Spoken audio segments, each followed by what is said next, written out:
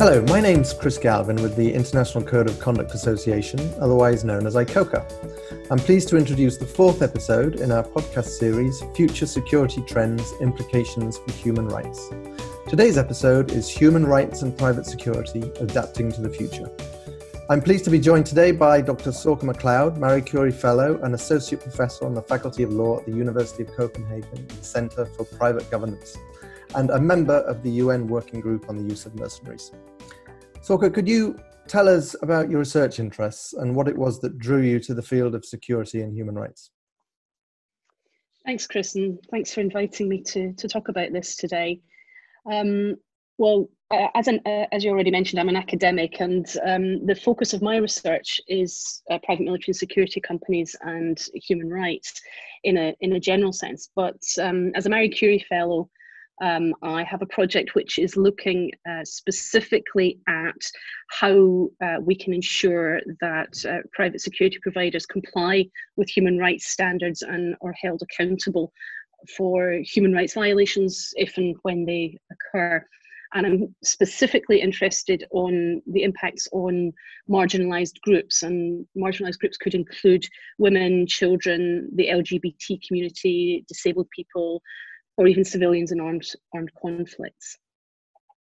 In terms of what drew me to the field of security and human rights, I think I ended up working in the field as a result of serendipity more than anything, rather than design. I have always had an interest in human rights, and I've always had an interest in the wider field of business and human rights.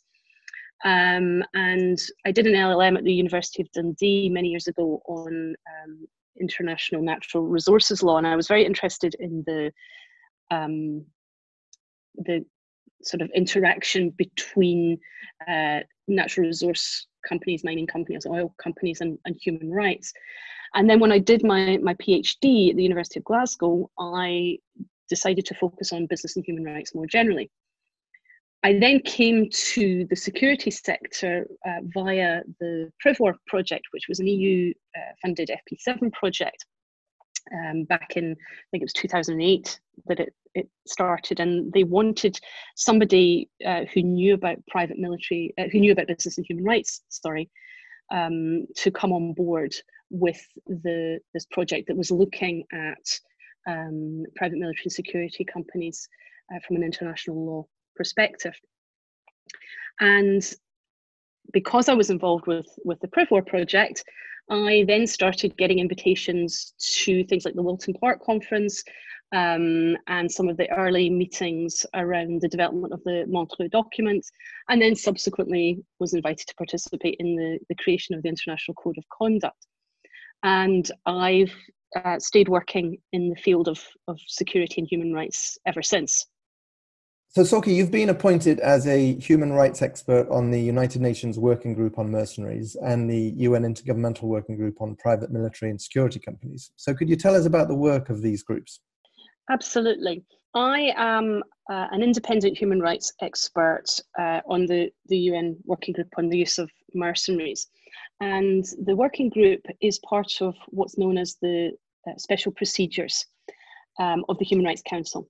And I and 4 colleagues are appointed by the Human Rights Council to look at human rights issues around mercenaries, mercenary-related activities, as well as private military and security companies.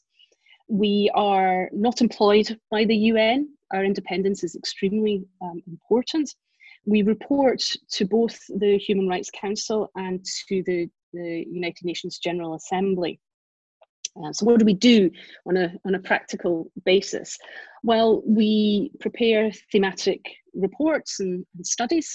So, for example, last year we produced a report on the gendered human rights impacts of private military and security companies.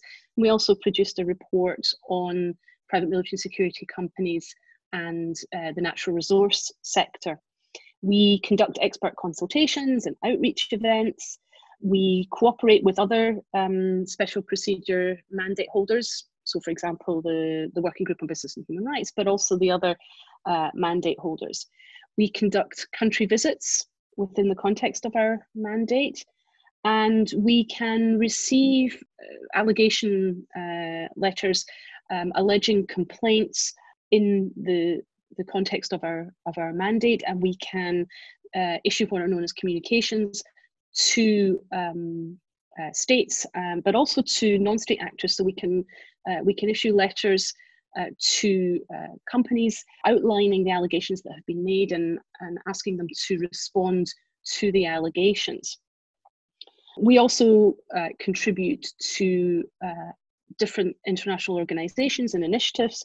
So we have a good working relationship with ICOCA, for example, but we also contribute to things like the open-ended intergovernmental working group on private military and security companies.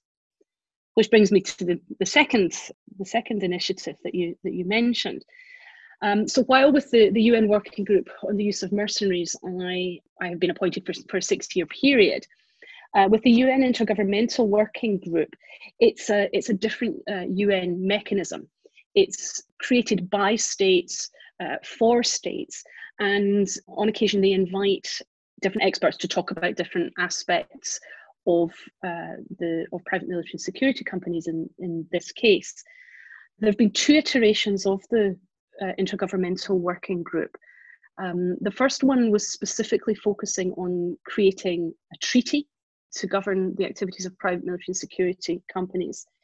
But the second iteration of the working group is looking at a variety of different regulatory options for governing and regulating the PMSC industry. Now, that in itself has been controversial, and the working group's position, my working group's position, working group on the use of mercenaries, we take the view that there should be a treaty in this area, but that's not something that has been decided yet. And in some respects, the Intergovernmental Working Group feels a little bit like a Groundhog Day, that we are back to talking about some of the basics that we were talking about 10, 12 years ago when we were creating the Montreux document, when we were creating the International Code of Conduct. And I think we're a very long way away from getting any sort of international regulatory framework in place for PMSCs. Now, you've used the term PMSCs there, and private military and security companies are often lumped together. But in a previous podcast, Richard Wild talked about the rise of non-state actors and the importance of distinguishing between private security companies on one hand and mercenaries on the other. The use of mercenaries appears to be on the rise in some African states. There was a mercenary group involved in a failed coup in Venezuela recently. So should we be concerned about this development? And what are the implications of this for an organization like ICOCA? The terminology in this area is something that gives rise to a lot of discussion. It's very controversial. I use the term private military and security companies because that is a term, with my UN hat on, that is a term that is explicitly included within my UN mandate. So that's one of the reasons that I use it. I think focusing on the name of actors and non-state actors is not really terribly helpful. Whether you call them private military companies, private military and security companies, private security providers, all it does is create a bit of a fog, a bit of a haze around the industry. And what actually matters are the services that these commercial actors are providing. They are all commercial actors, and I think it's helpful to think about them as being on a spectrum. And I know that the industry is very much seeking to distance itself from the mercenaries, the actors that are providing combat services, that are providing frontline services in armed conflicts, and that's definitely understandable. But it doesn't really help us when it comes to trying to regulate the industry. There's definitely been a rise in the use of, if we can call them the classic mercenary, the mercenaries that are actively providing combat services and actively being involved in the front line of armed conflicts. To the extent that Equatorial Guinea, in its temporary presidency of the UN Security Council in February 2019, brought it to the table, brought it to international attention to say this is an ongoing situation. These mercenaries never went away, and actually they are increasing. And as a working group, we have looked at situations in many countries in Africa, Central African Republic, for example, where we definitely see that commercial actors are being involved in combat activities. And so what we call them doesn't really matter. You know, if we look at the regulatory framework, even the regulatory framework regulatory frameworks can't agree on the terminology that we should use. So the Montreux document, for example, talks about private military and security companies, but the International Code of Conduct talks about private security providers. And that again doesn't help the situation and just creates more confusion. So I think focusing on the services, on what the companies are doing, is a much more helpful way to look at the situation, rather than tying ourselves in knots trying to define what is or is not a PMSC, what is or is not a private security company, what is or is not a private security provider. Let's look at what they're doing. Is what they're doing problematic? Is it violating human rights? Is it violating international humanitarian law? That's what we should be looking at. And the reality is, if you are a commercial security provider and you are not violating human rights and you're not engaging in combat services in armed conflicts, then it shouldn't be a problem for you. Sure. Well, thank you for that. Now, pandemics were not mentioned during the November workshop, as I recall, and yet within a few months, the world was in lockdown. Private security companies were deemed an essential service in many countries, and the risk of human rights abuses involving private security was heightened in many settings, whether that's because security guards themselves were being put in harm's way or because of heavy-handed implementation of lockdowns in some countries. Now, does this tell us anything about taking too prescriptive an approach to future security trends and the human rights abuses that may result? Yes, I mean, history's made a bit of a fool of us, hasn't it, in terms of, yeah, you're absolutely right. Pandemics were not mentioned during the workshop. You know, we looked at, we talked about climate change, we talked about urbanization of warfare, a lot of other very relevant issues, but the COVID-19 caught us on the hop. I think there are several different concerns with COVID-19. I think you've alluded to one of them already, the fact that many states have put in place emergency laws around COVID-19, and there's a danger that the emergency legislation is being abused by states. So, for example, tracking and tracing technology that's being utilised and where it's being monitored and operated by the private security sector, it raises really quite serious concerns about the right to privacy and data management, and it raises questions about whether the security providers have actually been properly vetted and properly trained in using that kind of technology and understanding the human rights implications. I think there's another concern with the emergency laws is that we're seeing some states using emergency laws to criminalize marginalized groups. And where marginalized groups are being criminalized, we are seeing the likelihood of them coming into contact with the private security sector. So whether that's in private prisons or in privatized prisoner transport.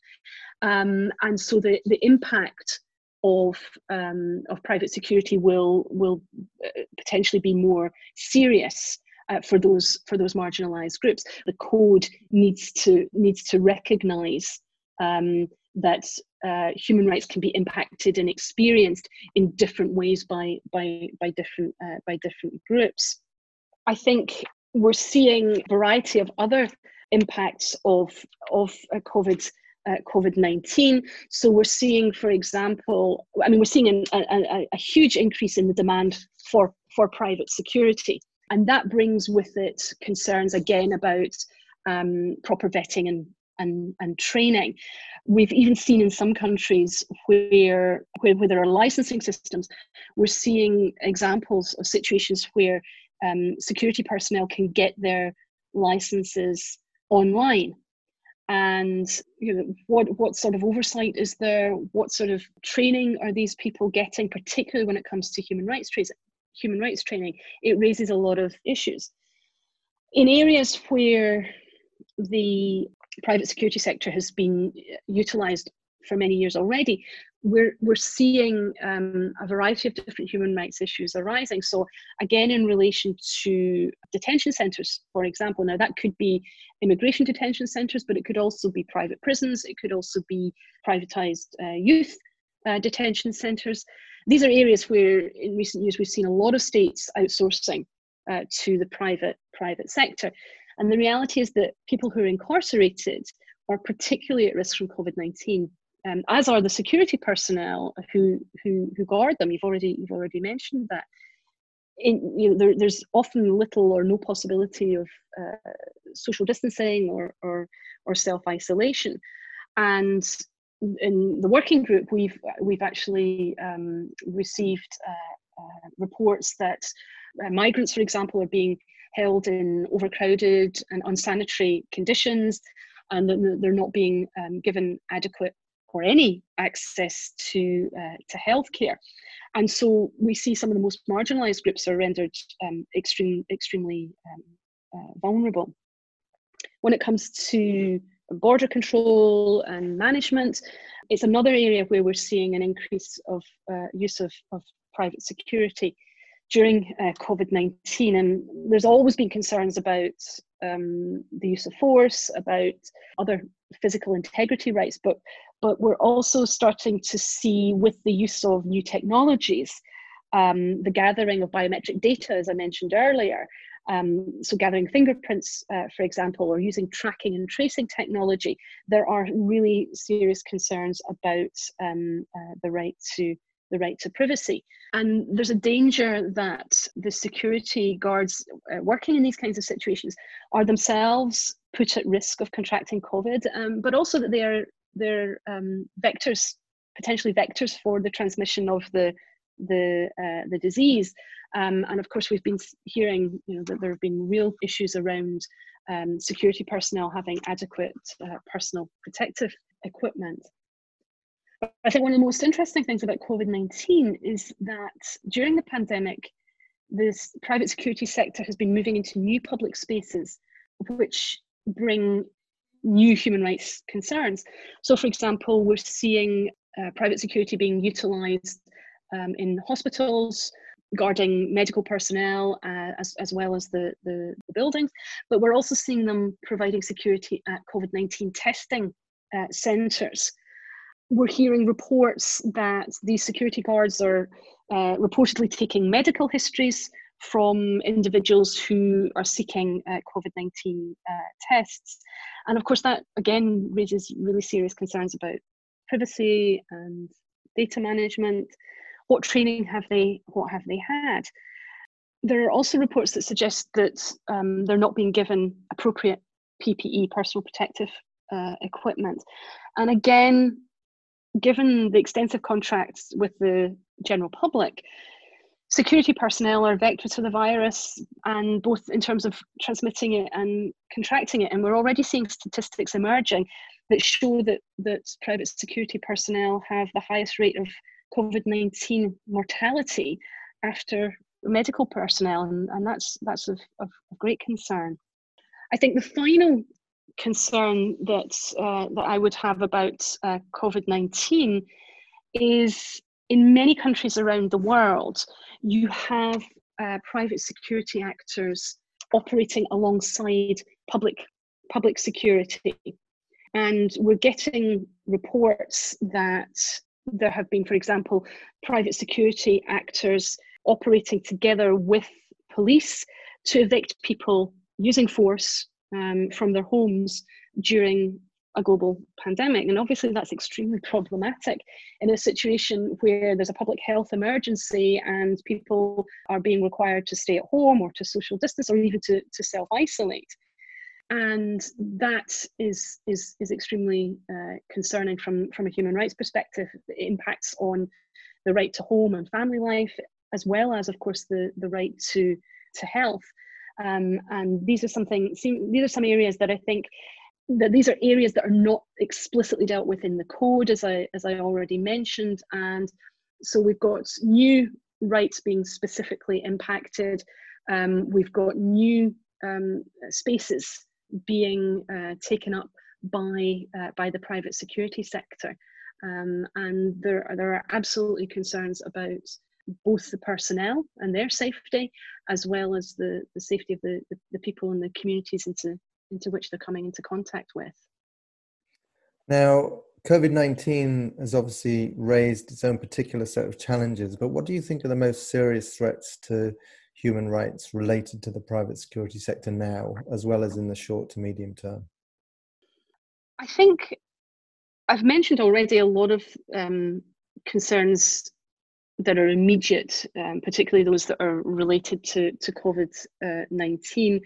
I think the explosion in the demand for private security is a major risk. Why do I say that? I say it because I think states are outsourcing without a proper eye on regulation, oversight, and monitoring. That in the rush to fill the security gap and to contract with private security, that the appropriate mechanisms are not necessarily in place. And I think we talked about Jean-Marc Rickley talking about technology and that regulation is always playing catch up. I think this is one of the issues with the code, that it's trying to regulate a situation that arose, or situations that arose out of Iraq and Afghanistan, where you did have private security actors operating in situations of armed conflict. Whereas now we have them operating in many more spaces, taking on many more activities that traditionally had been the function of the state. And I think this is one of the key reasons why I think the code needs to be looked at again and needs to be overhauled or modernized. I think the danger is that the firefighting approach to COVID-19 that has seen the expansion of the industry into these new areas becomes the norm, and that rather than recognizing this was a situation where we were forced to outsource, and therefore we were really just trying to keep up with developments around the pandemic, that states will see that as being the status quo, and that they won't put in place oversight and regulation of the industry. And of course, that's something that the Montreux document actively encourages states to do. I think states don't take private security seriously enough, and I think the fact that we only have half a dozen state members of ICOCA is really a great shame. I think more states absolutely need to get on board and need to engage with both the Montreux Document Forum as well as ICOCA, and they need to regulate at the domestic level. They need to regulate private security, whether it's the domestic security industry or whether it's security that's coming from outside and providing security locally. It really doesn't matter. There needs to be robust regulatory frameworks in place to deal with the industry. Well, that preempts my last question, really, which was, what do you think are the most effective means to ensuring human rights are respected by private security companies? And what role, if any, does ICOCA have to play in this? Yeah. I've always said that we need a mix of different regulatory mechanisms, that we need an international treaty, that we need domestic regulation, and that we do need these soft law initiatives, because the industry is very, very diverse, and I think I said that already. You know, we've got a spectrum, and I think one of the big problems that ICOCA faces is that there are a lot of smaller companies, particularly in the global south, that you know, might want to do the right thing, or probably do want to do the right thing, and don't want to be involved in human rights violations. But the whole certification process that's envisaged under the code is something that's out of reach for many companies. And you know, what we don't want is for ICOCA to only be the preserve of the few. It should be an organisation that is inclusive of the many, and that includes the small local private security providers that are operating across the globe. Well, Sorcha, you have given us much to think about. It's thanks to kind of feedback and critique like yours that hopefully will make ICOCA ensure that it is fit for purpose in future. But for today, thank you so much. You're very welcome. Thank you.